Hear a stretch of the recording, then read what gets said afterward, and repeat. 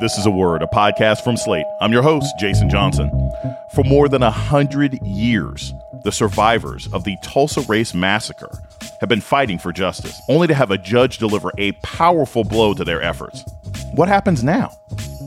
We want the Supreme Court to overrule our judge, kick us back down to court, let us move forward discovery, and have the opportunity to prove our case. That's all we're asking for. Can Tulsa Massacre survivors still find justice? Coming up on A Word with me, Jason Johnson. Stay with us. Can you set the stage a little bit so people understand what happened? In 1969, 14 black student athletes were kicked off their university's American football team for planning a show of support against racism. We were really protesting our treatment on the field. Amazing Sports Stories from the BBC World Service tells their story. We became brothers that day when he did that to us. We made a change. Fighting for what we deserve. Search for Amazing Sports Stories wherever you get your BBC podcasts.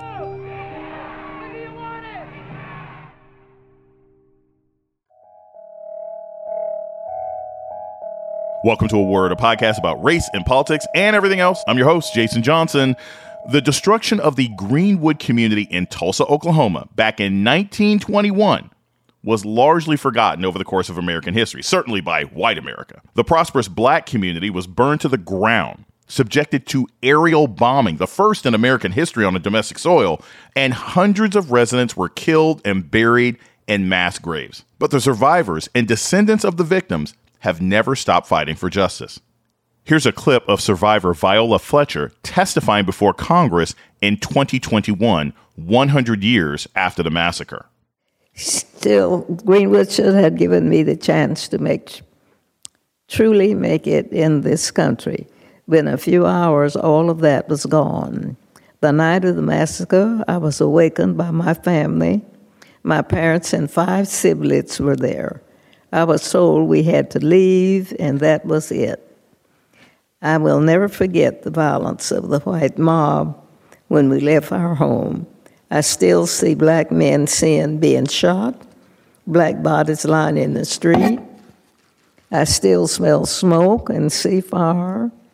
I still see black businesses being burned. I still hear airplanes flying overhead.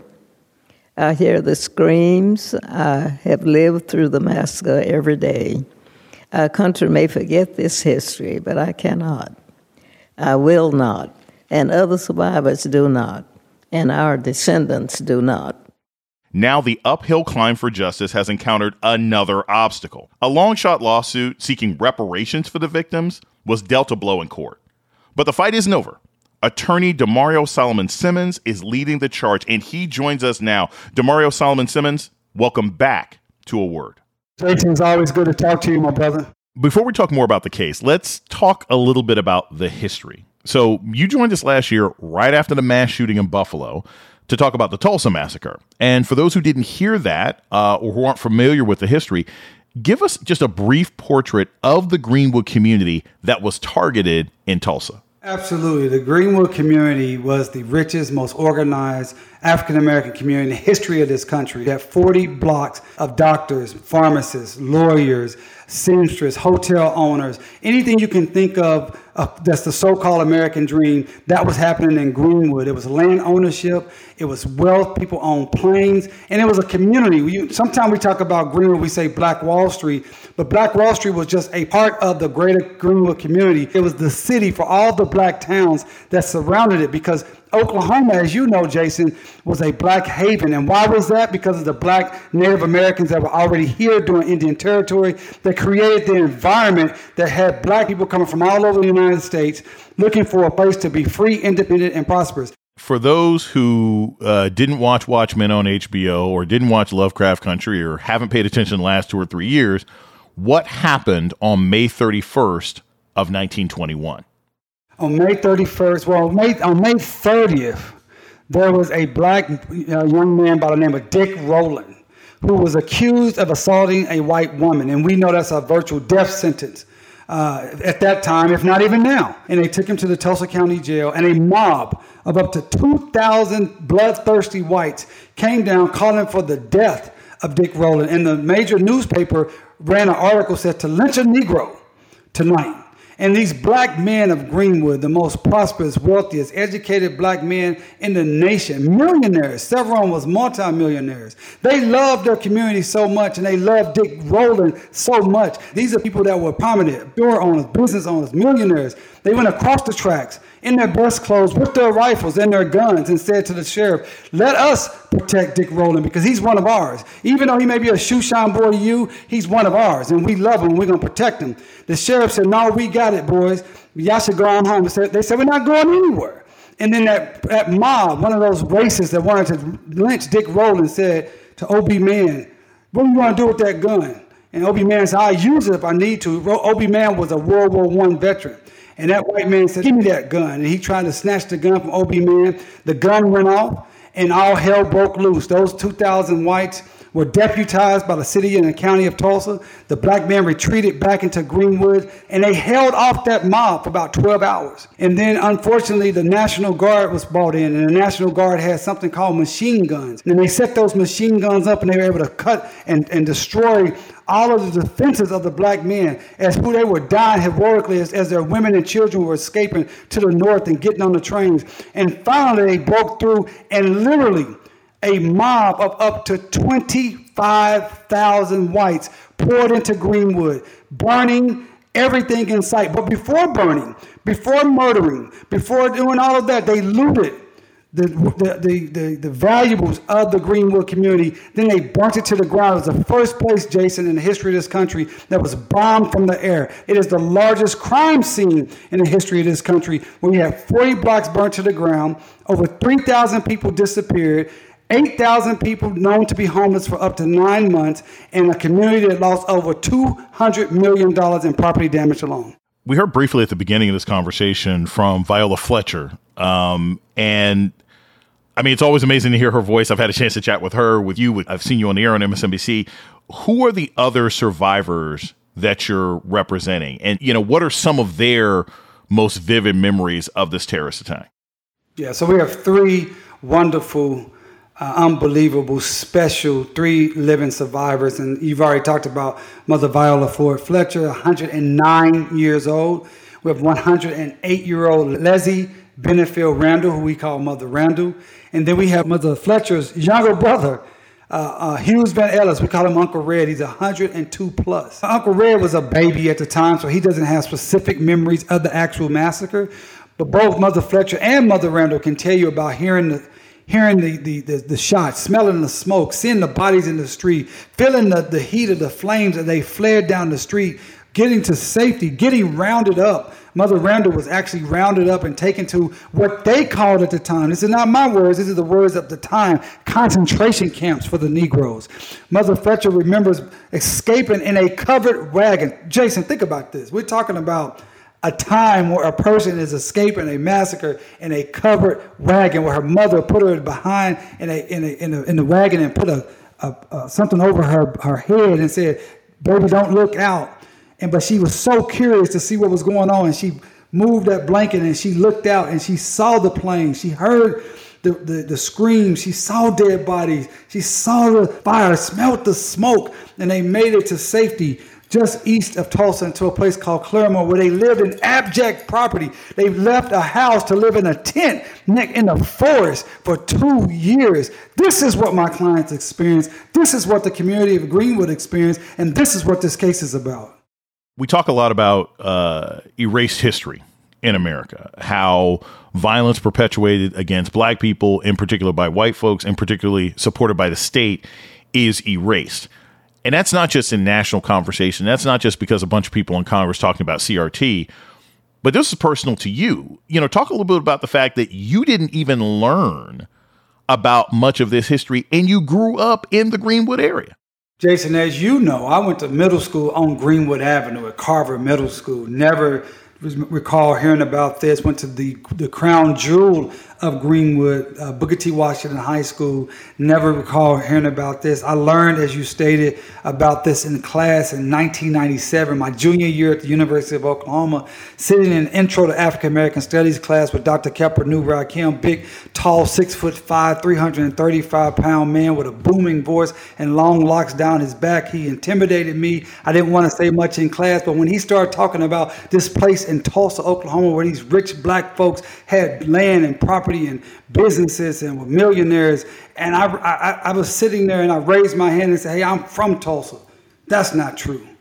I'm from Tulsa. I ain't never heard that, and I never been more embarrassed in my life when I found out that I was the one that didn't know my own history. And from that day forward, I have been committed and obsessed with telling and teaching as many people and educating them about the massacre and advocating for justice and reparations for my people who suffered the massacre. My people, including my wife's grandmother, was a massacre a victim. My neighbor that across the street was a victim. I didn't even know it. So many people that I knew growing up, that I knew, whose houses I've been into, were victimized by the massacre, was destroyed, their businesses destroyed by the massacre, family members killed by the massacre, and I grew up not knowing about it, and that's why I'm passionate about making sure that everyone not only knows about it, but will do something about the continuing harm that we still are suffering. We're going to take a short break. When we come back, more on the legal fight for Tulsa Race Massacre survivors. This is A Word with Jason Johnson. Stay tuned. This is Jason Johnson, host of A Word, Slate's podcast about race and politics and everything else. I want to take a moment to welcome our new listeners. If you've discovered A Word and like what you hear, please subscribe, rate, and review wherever you listen to podcasts.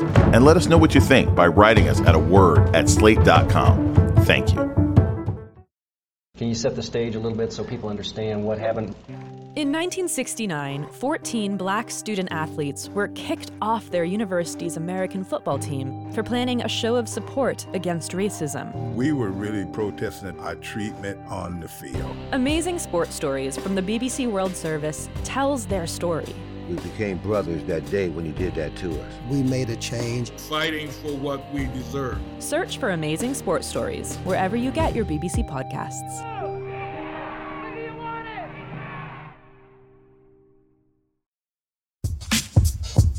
You're listening to A Word with Jason Johnson. Today, we're talking about the Tulsa Race Massacre case with attorney Damario Solomon Simmons. Damario, tell us a little bit about who is this judge and what was her ruling in your case? Our judge's name is Caroline Wall. She's an elected Oklahoma State District Judge.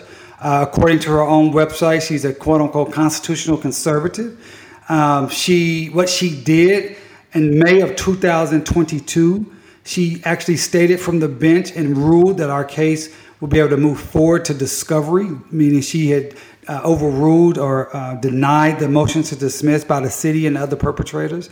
And then she actually 3 months later kind of changed up her ruling somewhat in a written order in August of 2022, but we thought we were still moving forward based upon what was stated to us. And then on May 10th, 2023, which happened to be Mother Fletcher's 109th birthday, we had another hearing where she stated she was going to make a ruling within 7 days. It took over 2 months for a ruling to occur, and we found out Friday night at 7:45. I found out Friday night at 7:45 on July 7th from a reporter sending me a text message saying, "How do you care to comment about the dismissal of your case?" Jason, I was shocked. I felt like I had been hit with a sledgehammer, 500-pound sledgehammer in my stomach, because one, I couldn't believe we had lost because the law and the facts are so clearly on our side. Two, I couldn't believe it was done the way it was done in a Friday night, and I learned about it from a reporter. And three, all I could think about after I got over my own hurt and depression and little tears is I got to call my clients on a Friday night and explain to them that their case has been dismissed, and I have no reason why, because the judge didn't give us any reason at that time. Even though this happened 100 years ago, you are standing on the shoulders of other people who have fought for this case. There's some folks out there who think, oh, yeah, I haven't heard about this. This must be relatively new.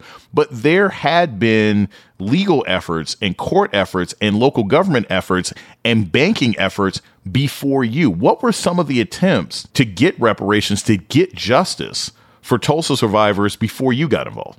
Man, absolutely. I stand tall on the shoulders of people like B.C. Franklin, attorney B.C. Franklin, the father of Dr. John Hope Franklin, the great historian, and attorneys I.W.H. Spears, so many other attorneys that started filing lawsuits and fighting for justice and reparations literally days after the massacre. There's a very famous picture of B.C. Franklin and his law partner I.W. Spears in a tent with law books literally days after the massacre. I had that picture recently blown up after this dismissal because it gives me inspiration to know that as much opposition, obstacles, and odds that we face today, these brothers were literally practicing law on the ashes of their law building in a tent, filing lawsuits against the very people that had just burnt down and murdered their entire community.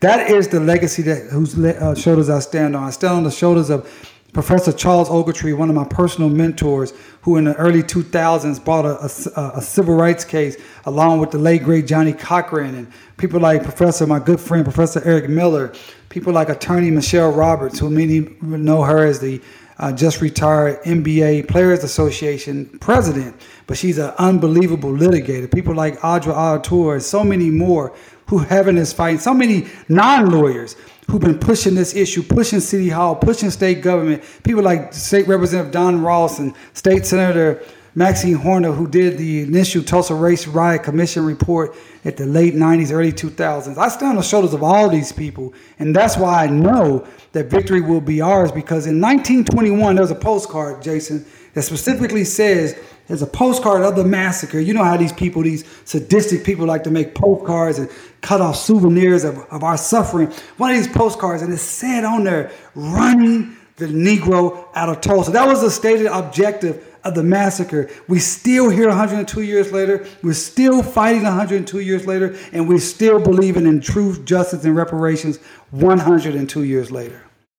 For a long time, Tulsa was referred to as a race riot. And that terminology can have sort of a direct impact on people, right? Because race riot is kind of a neutral term, right? Oh, okay, it's a riot between races. It elicit fault, right? It doesn't show the direction of causality. Talk a little bit about that. Talk a bit about how important it is to refer to it as the Tulsa Massacre, as opposed to race riot, which is what it was referred to for the last 60, 70 years.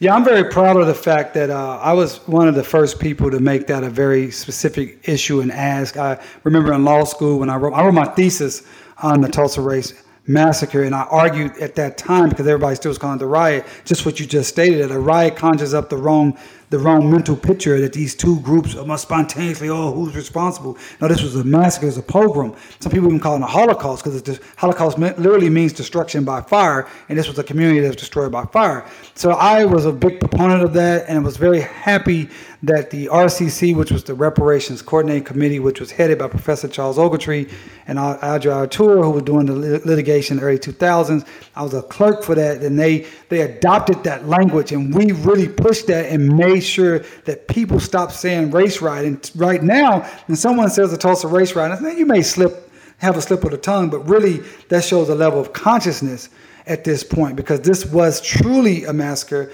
And that's the thing about the Tulsa Race Massacre. It's not unique that black communities were destroyed across this country. That happened every year all over the United States of America. It's too many even to name. But the thing about the Tulsa Race Massacre that is unique and why it's so important to our overall history and our quest for racial justice is this fact. It was the largest. It was the scope and scale of it. We're talking about 40 blocks. We're talking about 10 to 12,000 people. We're talking about $200 million of property damage. And we're talking about black people, literally a generation and a half out of enslavement, that had done everything that America says we have to do. own land, work hard, have a business, mind our own business. We did all of that. We built it all up, and you came and they bombed it out, because that is actually the American way, not this whole mythical, we believe in liberty and justice for all. The American way is to exploit black people, destroy black people, take black people's land and property, but that's what we're fighting to really change that and make sure that that doesn't happen for further generations. We're going to take a short break. When we come back, more about the fight for justice for the victims of the Tulsa Race Massacre with attorney Demario Solomon Simmons. This is A Word with Jason Johnson. Stay tuned. You're listening to A Word with Jason Johnson. Today, we're talking about the legal battle for the survivors of the Tulsa Race Massacre with attorney Demario Solomon Simmons. So, how did the 3 surviving victims respond to this legal setback? And I mean, they've lived double our lives, right? Me and you combined our lives, they have lived longer. So I'm sure they've got a perspective that we can't fathom at this point. But what was their response to the judge's ruling? They were shocked. They were disappointed. They didn't understand why, especially when I told them, well, we didn't have a written order, so we didn't know what the rationale was. And I will say this too. You're right. They've lived through Dust Bowls and 2 world wars and 2 pandemics and real deal Jim Crow. So they're very resilient. And they simply said, hey, well, what's the next step? What else? What can we do? And that really picked me up, because Jason, I was devastated. I was devastated. I mean, that night I couldn't sleep. My hip was hurting. I didn't get any rest. I got up really early Saturday morning. I was trying to just do something to get my mind off of it. And my wife said, you need to lay back down. You're not looking good. And it took me about 36 hours to get over that. And I want to talk about that, because I think, we have to acknowledge how difficult this work is. And we have to acknowledge, I am a warrior, right? Law is my ministry, justice is my passion. I'm built for this life, but I am a human.